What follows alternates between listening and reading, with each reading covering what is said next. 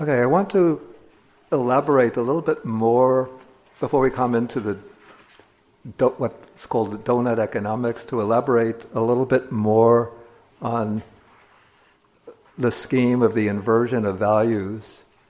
And this is where I think a Buddhist perspective comes in to help in the analysis of this. Because when we see or investigate, like, what underlies this distortion of values that takes place, I see that underlying it is a certain premises that invade the human mind and determine our thinking.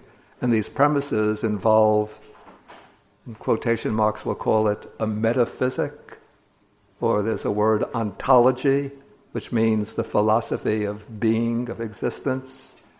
It involves a particular epistemology, a way of understanding the world, and it involves a particular, again in quotation marks, ethic. And then there comes the unfolding or the application of this program.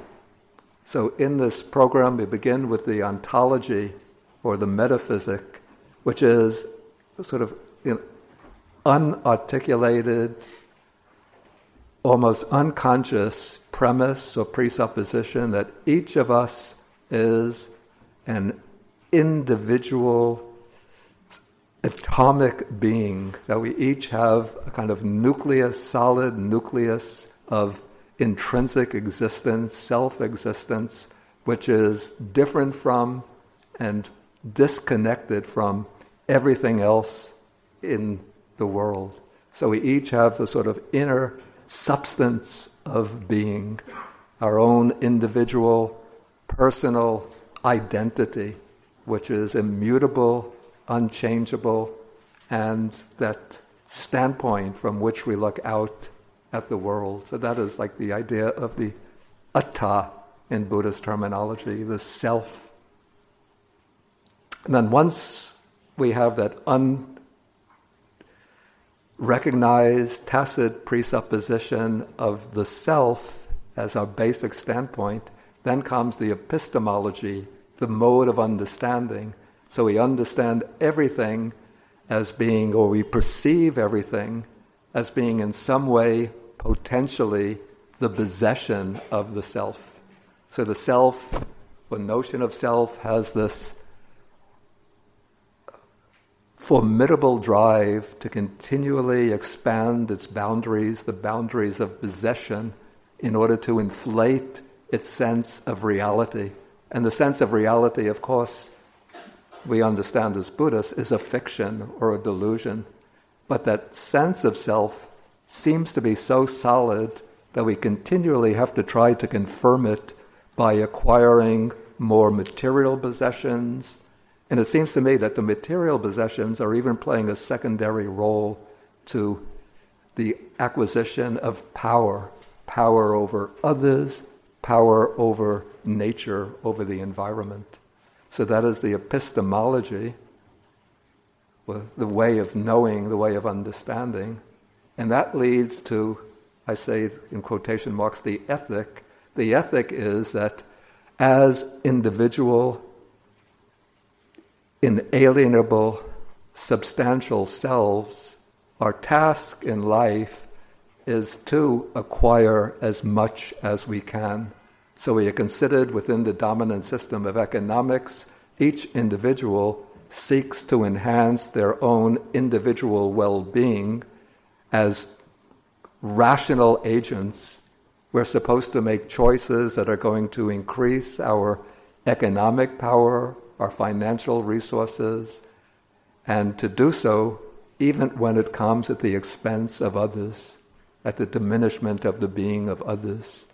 But sort of there's a supposition here, which comes from, I guess, from Adam Smith in that period, that when each of us is acting as calculating individual rational agents seeking to enhance our own material well-being, somehow through the workings of the invisible hand of the market, it's going to bring about the greatest good of everybody. Though we know, from concrete experience that is not the case, but it remains at least articulated by those who are the proponents of this kind of economic system, that is the underlying ideology. They call it the trickle-down economics or the benevolent hand of the market. But in fact, what happens is that more and more wealth and power becomes concentrated in fewer hands. And we could see the pathology behind this in the way, what seems to me to be the case is that in one's mind, when you're subscribing to this way of thinking, one becomes addicted to an inner conceptual world which has no real relationship to the actual concrete world in which we're living. That sounds very abstract, but let me illustrate this. We have somebody who has holdings of wealth, let's say $3 billion, and yet with $3 billion, you can do virtually anything one wants. One could fly anywhere for vacations. One can own 5 homes in different continents. One can enjoy the best food, the best entertainment, anything kind of material enjoyment one wants, one can enjoy. But for those with $3 billion, not enough. One needs 5 billion, 10 billion. And so I imagine, I don't want to mention any names, but I can imagine some of these people sitting there even with $5 billion in their bank account, not satisfied, but scheming and conniving all day long how their corporations or enterprises can take over this enterprise in order to boost their income, their holdings from 5 billion to 10 billion. But between 5 billion and 10 billion, there's not much more you can do with that 6 billion, 7 billion, 8th, 9th, 10th billion. But it's the abstract numbers of how much one has compared to how much other people have that becomes the driving force, the ineradicable compulsion to keep on increasing one's holdings, one's wealth, one's income. So it's a kind of the workings of tanha or craving, backed with the kind of ignorance that when I gain this much wealth, then I'll be satisfied. But there comes no satisfaction. And the result of this we could see in the way the human economy that's emerged over the last century or so is just creating so much human misery and inflicting so much pain and harm, damage, almost irreparable damage on the planet. So what is the solution in concrete terms? And I was looking around somehow on the internet. One of the wonders of our technology, you get exposed to resources that were never expected to come across. Somehow, I don't know how I came across it, but just a few weeks ago I came across something called Doughnut economics. It's an economic vision developed by a young woman economist in Great Britain. Her name is Kate Raworth, Raworth. And she had studied economics, I think at the London School of Economics. Then she didn't want to go immediately into academia, so she went working in various countries around the world on development projects. She worked for Oxford International for a number of years. Then she became an economist. I think she's at Cambridge or Oxford now. And she developed in her economic reflections, she was very concerned with the well-being of both the planet and the people on the planet. And she was reflecting on the model of economics that is taught, the diagrams of economics that are taught in the standard economic textbooks, which is like a mechanical system. On the one hand, there is the production, which results in commodities on one side. On the other side, there is the consumption of the commodities. The consumers are workers who create and earn wealth, which gives them more money for consumption, and that motivates the producers to produce more and more products. And then it goes in a continual cycle, supposedly a benevolent cycle, but the way she observed the economy, there was very few marks of benevolence in the system, but rather a lot of clear signs and signals of damage and destruction. So she reflected on what is the requirements for creating a truly wholesome, truly sustainable, truly just economy. And as she went exploring this, she came up with the image of a donut. And so she calls it donut economics.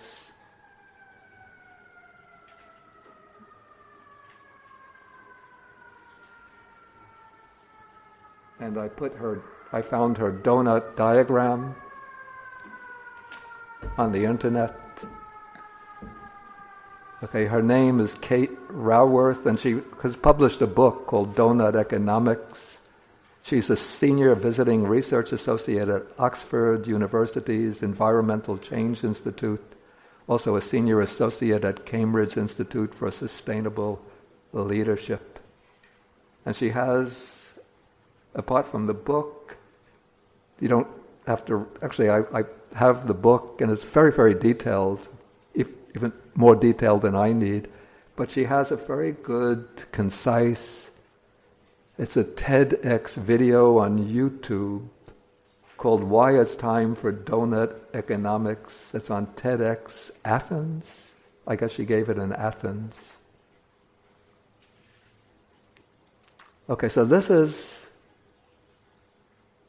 her diagram of doughnut economics.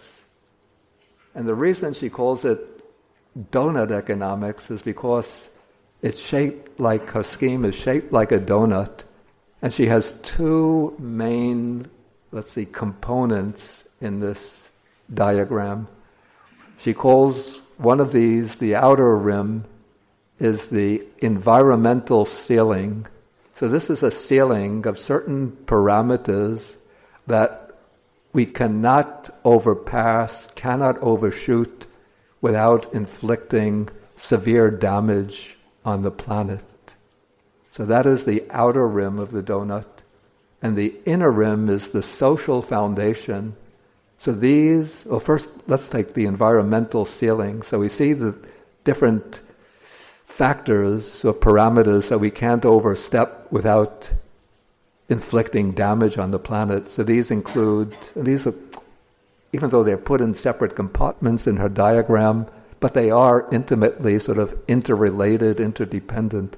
Climate change, the use of fresh water, nitrogen and phosphorus cycles which come from artificial fertilizers, which then get eventually seep into the soil or get swept out into the bodies of fresh water and into the ocean, creating dead zones. Then ocean acidification, which actually comes from carbon emissions, since the oceans absorb the carbon, and when they absorb the carbon, then the carbon interacts with other things in the ocean, and it increases ocean acidity, destroying various life forms from coral reefs to different types of shellfish and other fish. Chemical pollution expelled into the environment. Atmospheric, I can't read upside down so well. Atmospheric aerosol loading, overloading the atmosphere with aerosols. Ozone depletion.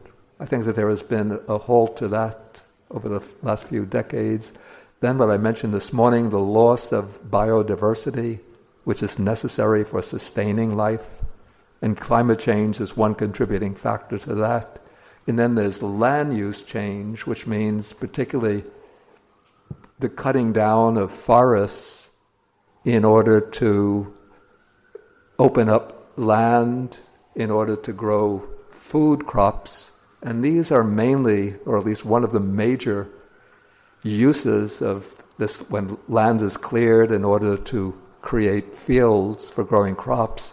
One of the main uses of those crops is to feed cattle, animals, particularly cattle, in order to grow the cattle for food. Okay, so these are the sort of the environmental limits that we have to be careful that a healthy economy has to be one that avoids overstepping these environmental, passing beyond the environmental ceiling and stepping into these different ways in which we inflict damage on the environment. Then the inner rim is what is called the social foundation.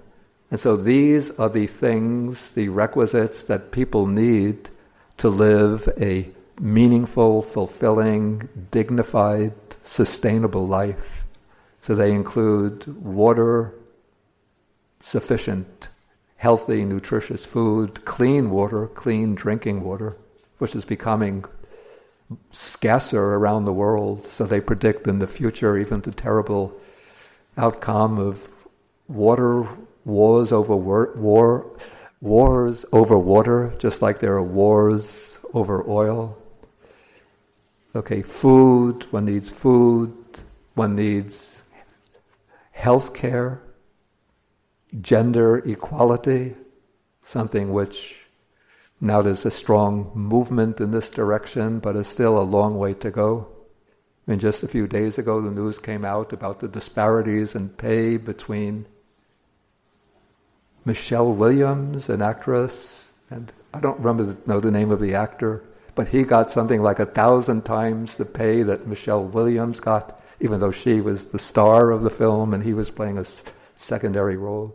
Social equity in various ways, adequate energy, jobs, meaningful work, a voice, which means a voice in the governance of the country, of the community in which one lives, the country in which one lives, resilience in facing different problems, but particularly perhaps environmental problems, but also social and maybe psychological resilience, education, and inadequate income.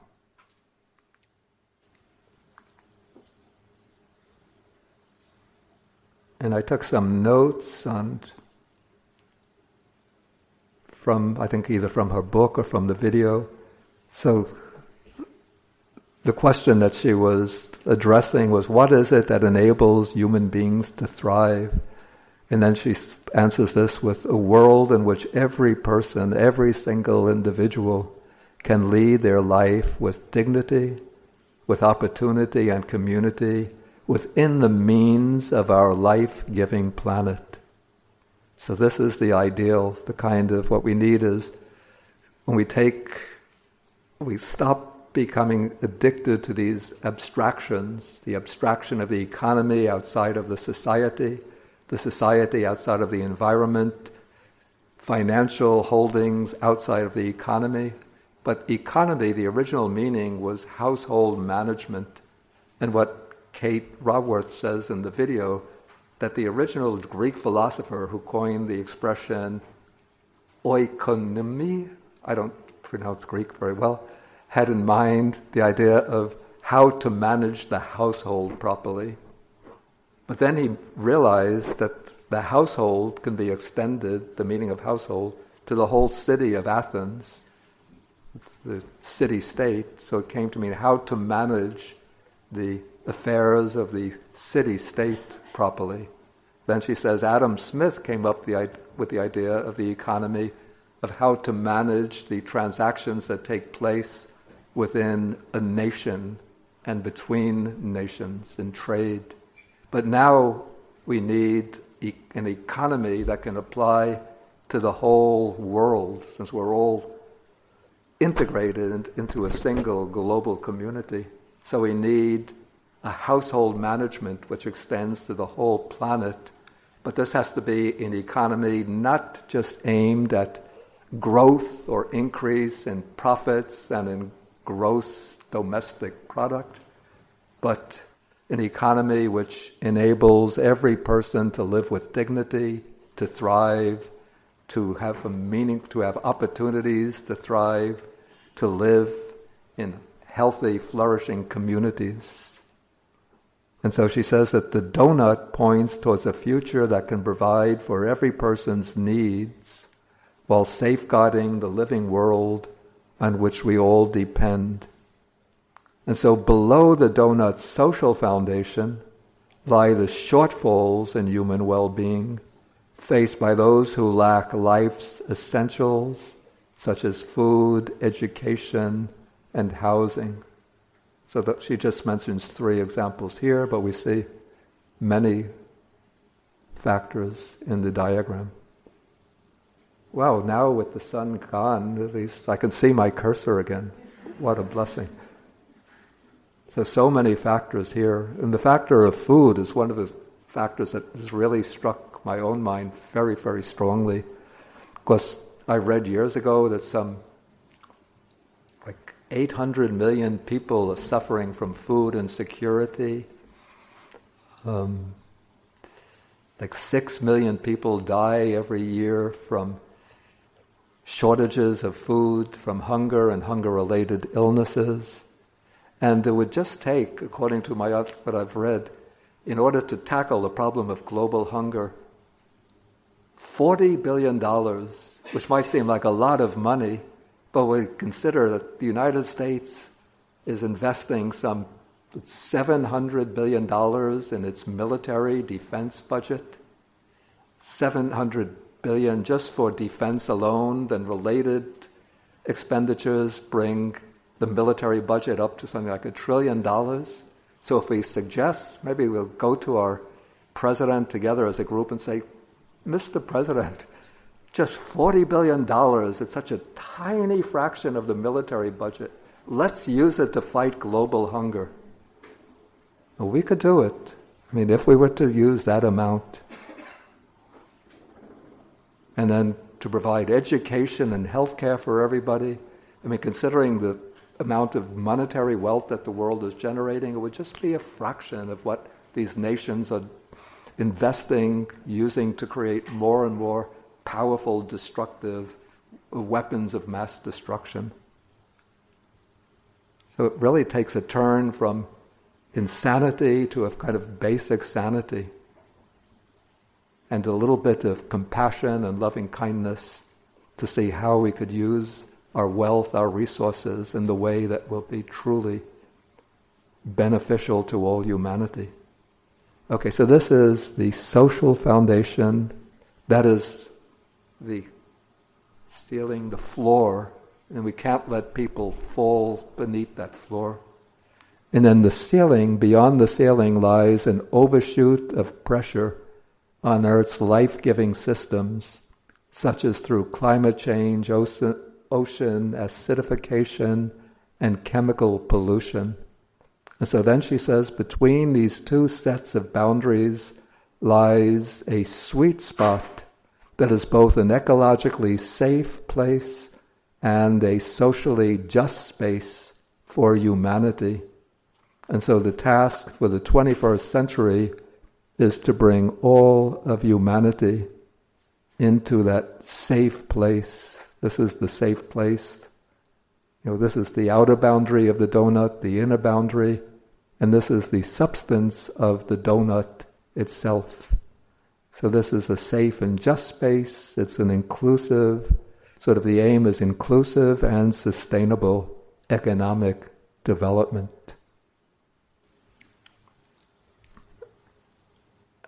And so this, I would say, this model that she lays out is in a way a model for tackling simultaneously the problem of climate change and other types of environmental despoliation, and the problem of social and economic disparities, and ensuring that every person will receive the social support, economic support that they need to lead healthy, meaningful, and dignified lives.